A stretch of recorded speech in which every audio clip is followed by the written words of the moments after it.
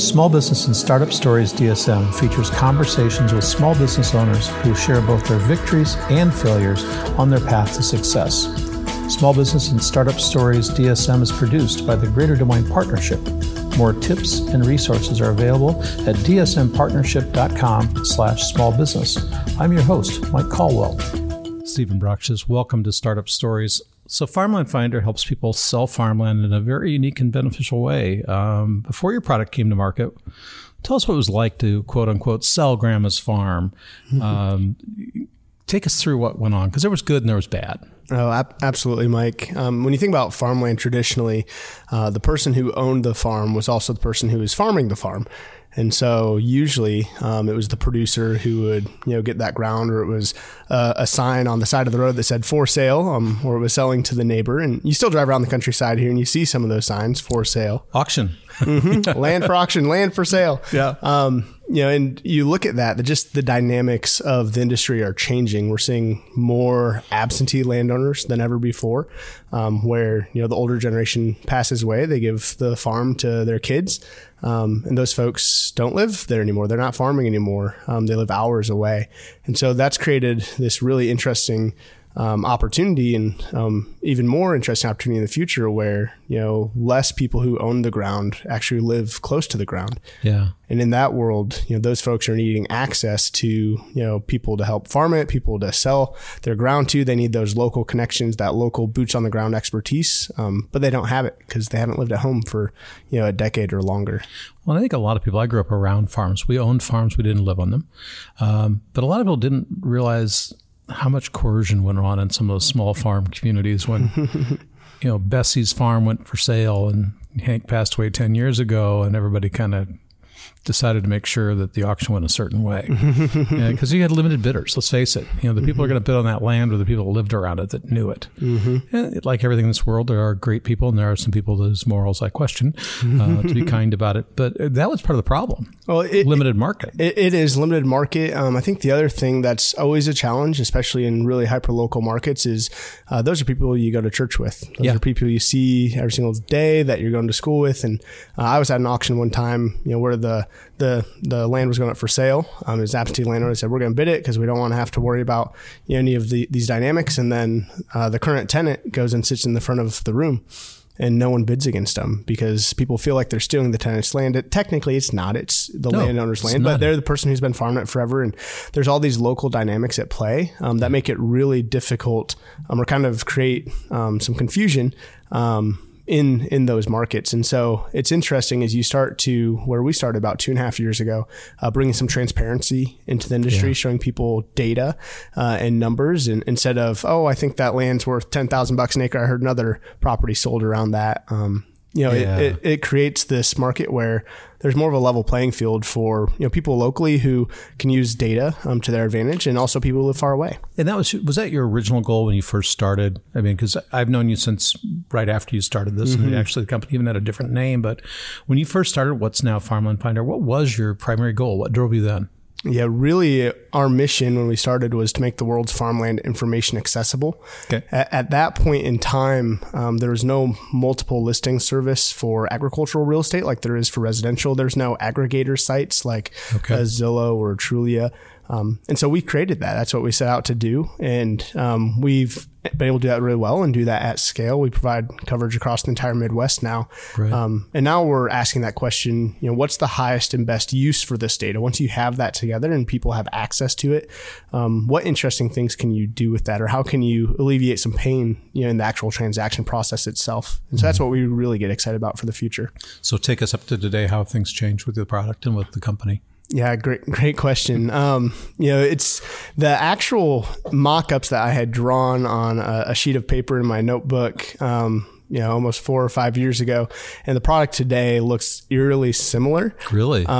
But the business model, the value proposition, how we deliver that to customers, who our customers are, it's been a big learning process. I think you would be very unique if you didn't say that. I think I hear that every time. It is a learning, and I think that's something entrepreneurs have to understand as you're going to enter a learning process. Mm-hmm. You think you know, but you don't know. Yeah. Well, and then you also just see, real life, experiences once you get it in customers' hands, or you start getting actual market feedback that really hones in just the story that you start. There's a narrative that everyone tells themselves about their business. Right. And that narrative can hinder you, or it can open up the world of opportunities. And as our narrative has shifted, even though the product has changed, it's improved over time.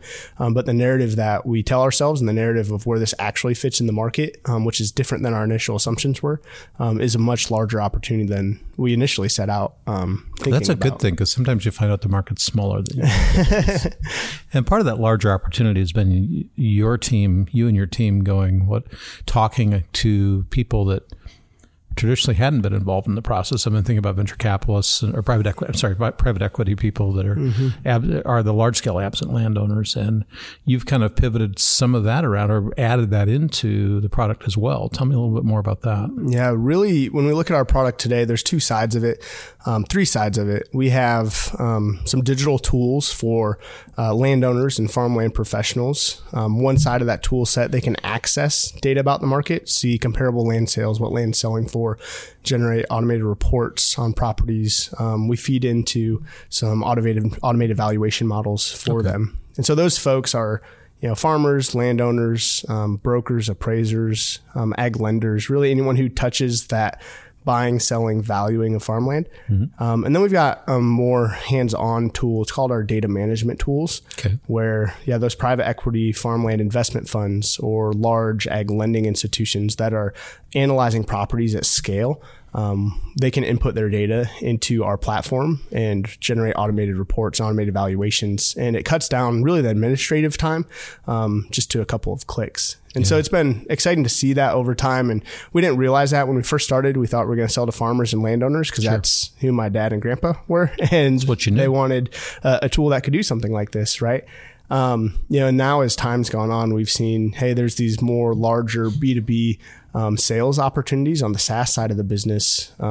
And that's kind of gotten us up until probably about the last 6 months. And it was back in January of this year, we expanded our footprint of collecting data and making it accessible from 1 state to 12 states across the Midwest. And that's opened up the world of opportunities. It was really interesting. It was back in March or April, just through our customer service channel on our website. We started getting these messages from almost all of them were absentee landowners and saying, hey, we're following your site. We can see really good information. Do you help people sell their ground too?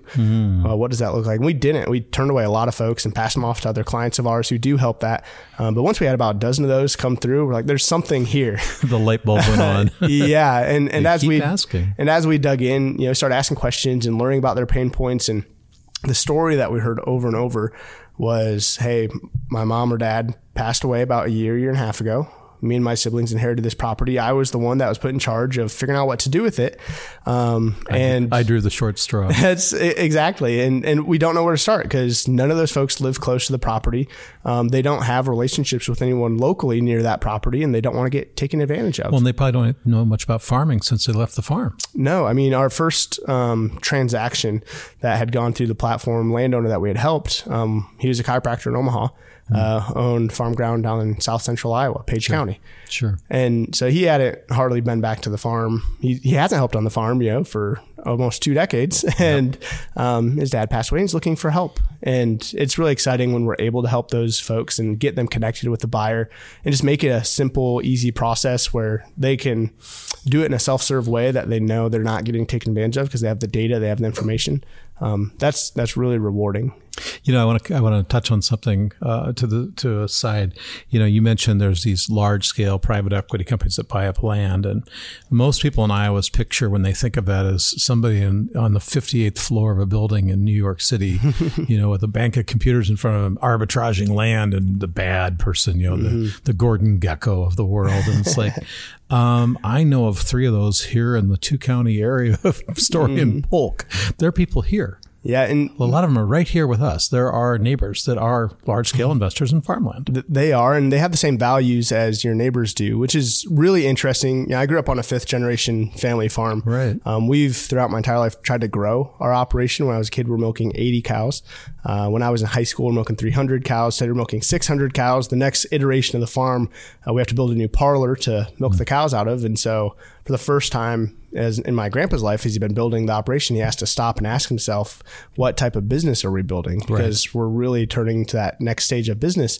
Along with that, my family struggled getting access to farm ground and being able to build up more acres that we can produce more feed for our cattle.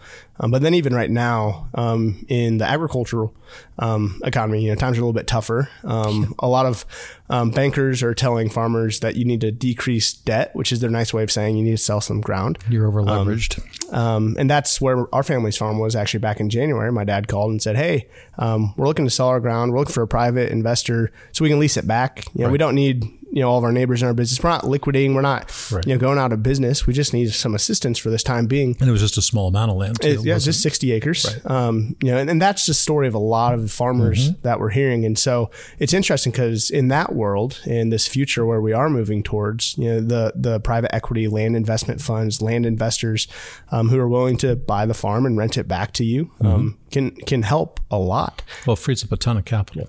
It does. And really that's where, we sit down and, over holidays and we're talking about family business. We ask ourselves, are we in the dairy business? Or are we in the real estate business? Because we have a lot of assets, a lot of money tied up in those assets. And the answer is yes. It's like we're in both right now. We are. We go back and forth every holiday of which one are we going to push the lever on moving forward and what's that mix look like? But the reality is the future of farming, the future of, the agricultural real estate asset class, it's just going to look a little bit different and have different people playing in this space. But I think there's a lot of opportunity for everyone who engages with it. Well, let's face it. When I was, 50 years ago, when I was a boy, the average farmer was farming 160 to 250 acres, right? 160, 240, maybe 320.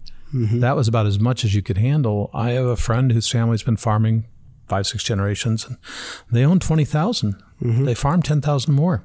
And they do it with like 5 people.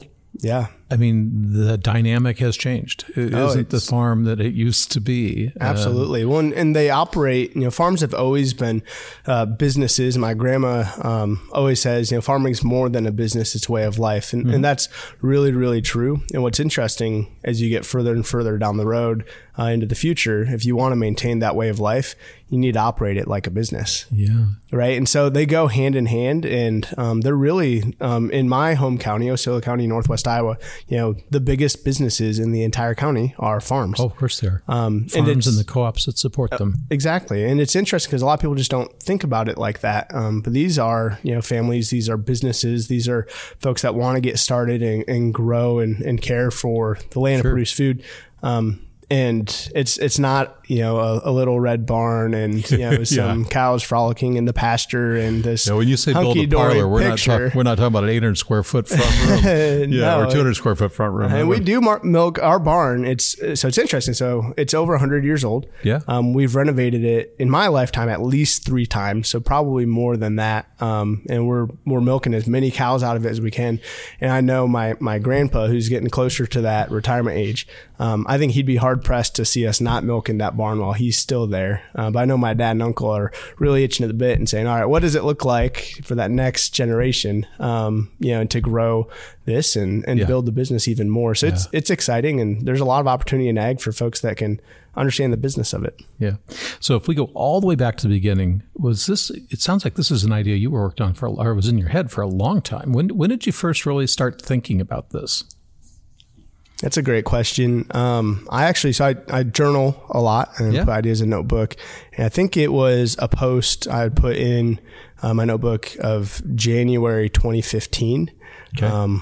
Is it 2015 or 2014? So 5 years ago, roughly? Yeah, roughly. And what was interesting at that point in time, I was just brainstorming, hey, what are either technologies I think ag could use, or what are pain points and problems that I've experienced personally or my family experiences? And it was just one little bullet point out of dozens, on a lot of things. But there's been some monumental, very influential moments have been kind of seeds that have influenced what is now Farmland Finder. One of them was the experience just back in January with my dad saying, "Hey, we've got to find of course, someone to sell some ground." That's pretty monumental. I remember when I was a kid, like I mentioned, our dairy was growing. We're trying to find more acres, and I remember one time that my dad came home. He was really frustrated because our neighbor's property had sold. And we didn't even know that it was selling. Yeah. And he was frustrated just because land doesn't come up for sale that often, and you want to be able to have BAT if there's an opportunity. Right. So I know that was really frustrating. So were you at Iowa State when you first started working on this? You were in college, weren't you? I was. Yeah, I was at Iowa State, and it was my junior year. I had interned. So I took a year off of college. I was a national FFA officer, Future Farmers of America. Yeah. And during that year, I got to travel around the country meeting with agricultural education students and teachers and doing visits with FFA Foundation and raising money. And when I was doing some visits with, they call it individual giving, so high net worth individuals, most of those folks had either ran businesses or started businesses of their own. Yeah. And that's what turned me on to entrepreneurship, the mindset that a lot of these people had, and people I respect and really looked up to, is they felt that the values that they have and the way they see the world and the passions, they're able to channel that through a business and create the biggest impact possible. A lot of people were very driven on, this is how I can have the biggest influence in the world, is by creating a business and having a successful business. And so that kind of gave me a little bit of an itch of it.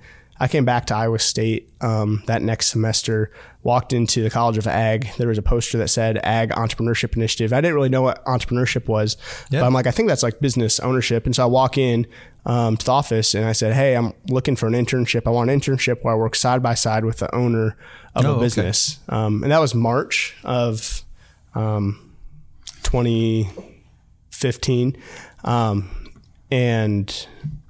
She said, "Well, it's March. You're a little late to get an internship for the summer, but I'll see what I can find." And there ended up being one founder who had an internship position open through the Ag Entrepreneurship Initiative program.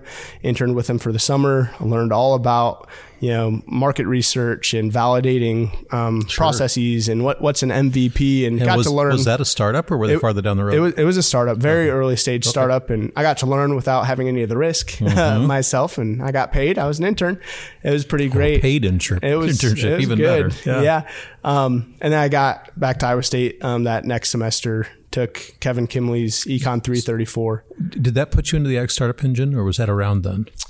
So that happened maybe a year or two after that. Okay. So that put me on the pipeline. So it's really interesting. So at the College of Ag and Kevin Kimley and Kevin's kind of the center of the College of Ag entrepreneurial world. He really is. He's an interesting person. A lot of people don't realize this, but he's had 2 successful startups himself, successfully exited. And I have a really strong thesis that in order for the Iowa startup environment or ecosystem or whatever you want to call it, the best way that any one of us founders can really make a big difference in it is to be as wildly successful as we can. Because then that gives us the ability to give back in a lot of knowledge ways, a lot of financial ways, a lot of mentorship ways.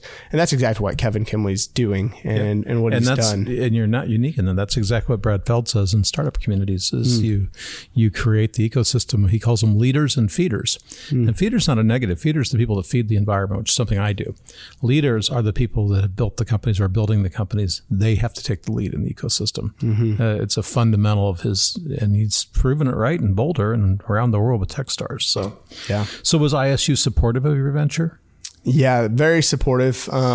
Kevin had to keep me in school long enough to graduate, which is the battle that he always... And your parents were pleased? Were they paying him off on the side to keep you in? Yeah, parents were pleased. That's good. But it was really great because it was the summer of... It was actually when I was interning with that other startup, kind of the last pivotal moment that really solidified this problem space. I was at a farmland auction, actually with my dad, back up in the home area.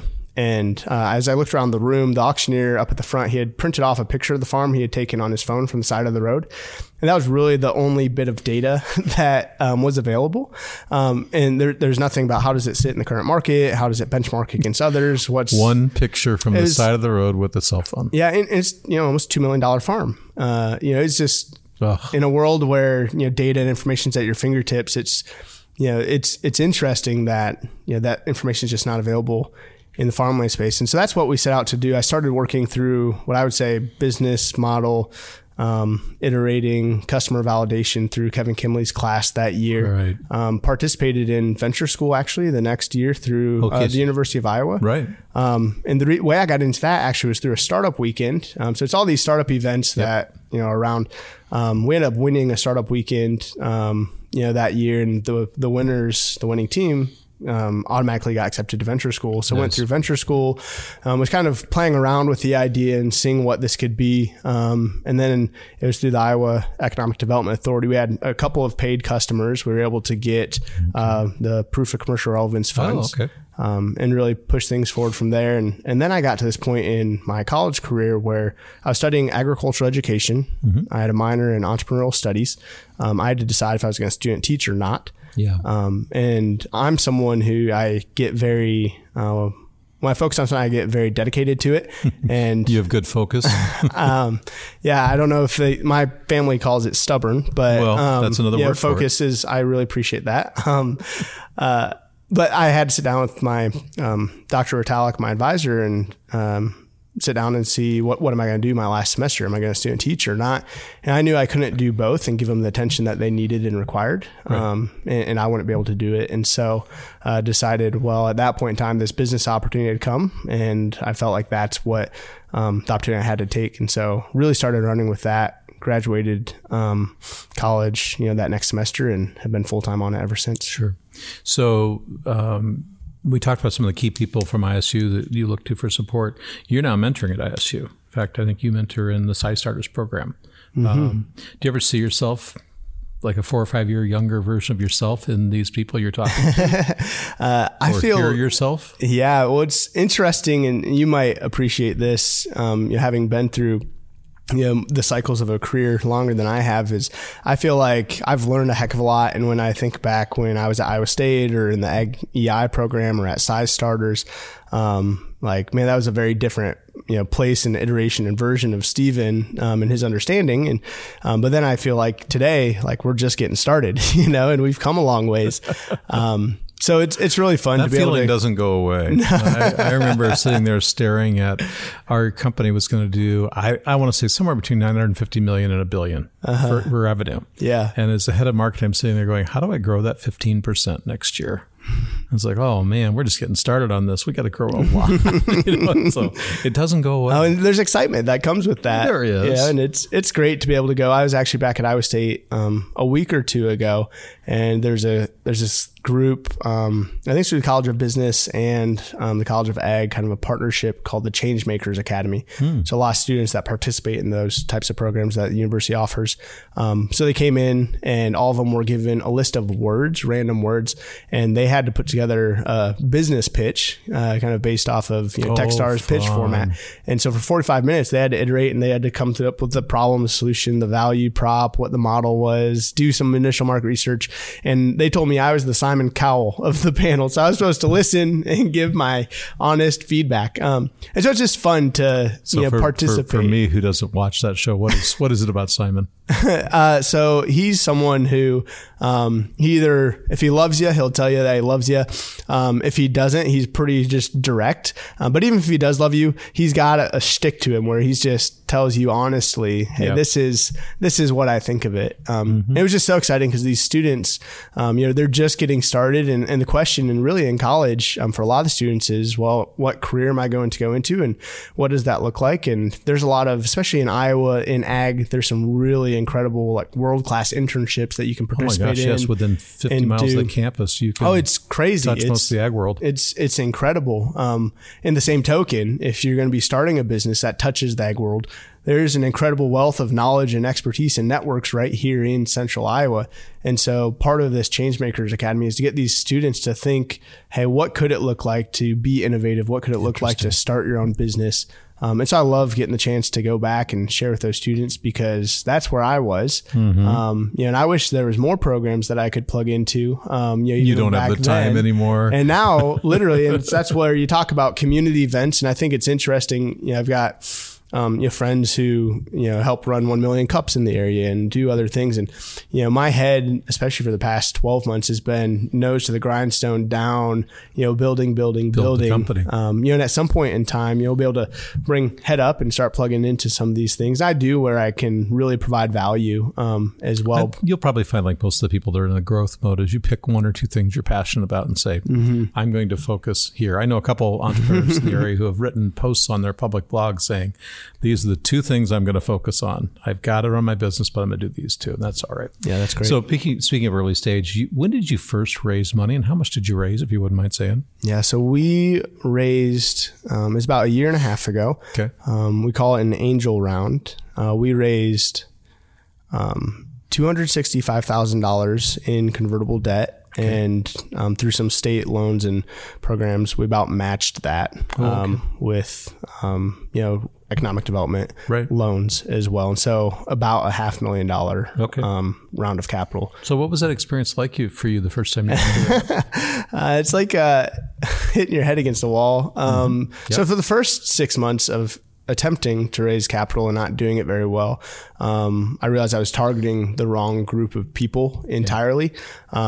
And I didn't realize that. I tried to ask people and learn as well as quickly as I could. I thought, hey, we're touching farmland that's, got a lot of high net worth individuals touching that asset class, investing in it. Right. Let's go talk to a bunch of our clients who are farmland owners. It comes to turn out, they're not looking at multiples of returns of revenue. They're looking at percents of returns revenue and just the profile of, and risk tolerance for their investment. It's just a completely different world than, high risk, startup investing. Totally different profile. Very different. And so once we shifted, realized, okay, we're targeting the wrong people, started really finding success leaning into my network. Asking for introductions, asking for referrals, which I thought I was doing that before, but realized I wasn't really asking for people to help point me in the right direction. Right. And then we were able to move fairly quickly. About half of our angels that invested were actually clients of mine. Nice. People who believe in what we're doing, they're using the product, they see the potential for it. That was one really good relationship building, really good validation. That here's some of the best in the industry, believe in what we're doing and want to invest. And then the other half came from referrals from people who said, hey, Steven's onto something. I can vouch for him. You're really smart. You've built several businesses and invested in successful businesses. Check it out. And so, it's interesting because it just takes one person, one referral to really get things moving. I have seen a single referral take through their subsequent. So one person referred someone and that person that was referred in brings their friends and suddenly they fill 80% of the round. Yeah. And one call. Yeah. It's figuring out which one's the one call. So going back to your product, one of the most intriguing aspects that I find is the ability of a seller of a property to receive a certified cash offer for their land in a matter of days. Tell us more about this. Yeah. When we look at some of those pain points that those absentee landowners shared with us, one, they struggle knowing what the actual value of their property is. Sure. Two, from a handful, there's this sense that if they're reaching out to a consultant or a broker or an auctioneer, it feels like, their objective is to help make the ground sell. But they're missing some of this consultative advice, or they don't have really true third-party unbiased resource of information to, for a second opinion. And so in that process, it's on average today, it takes 90 days for a property to sell, and then it takes about 45 days for the property to close.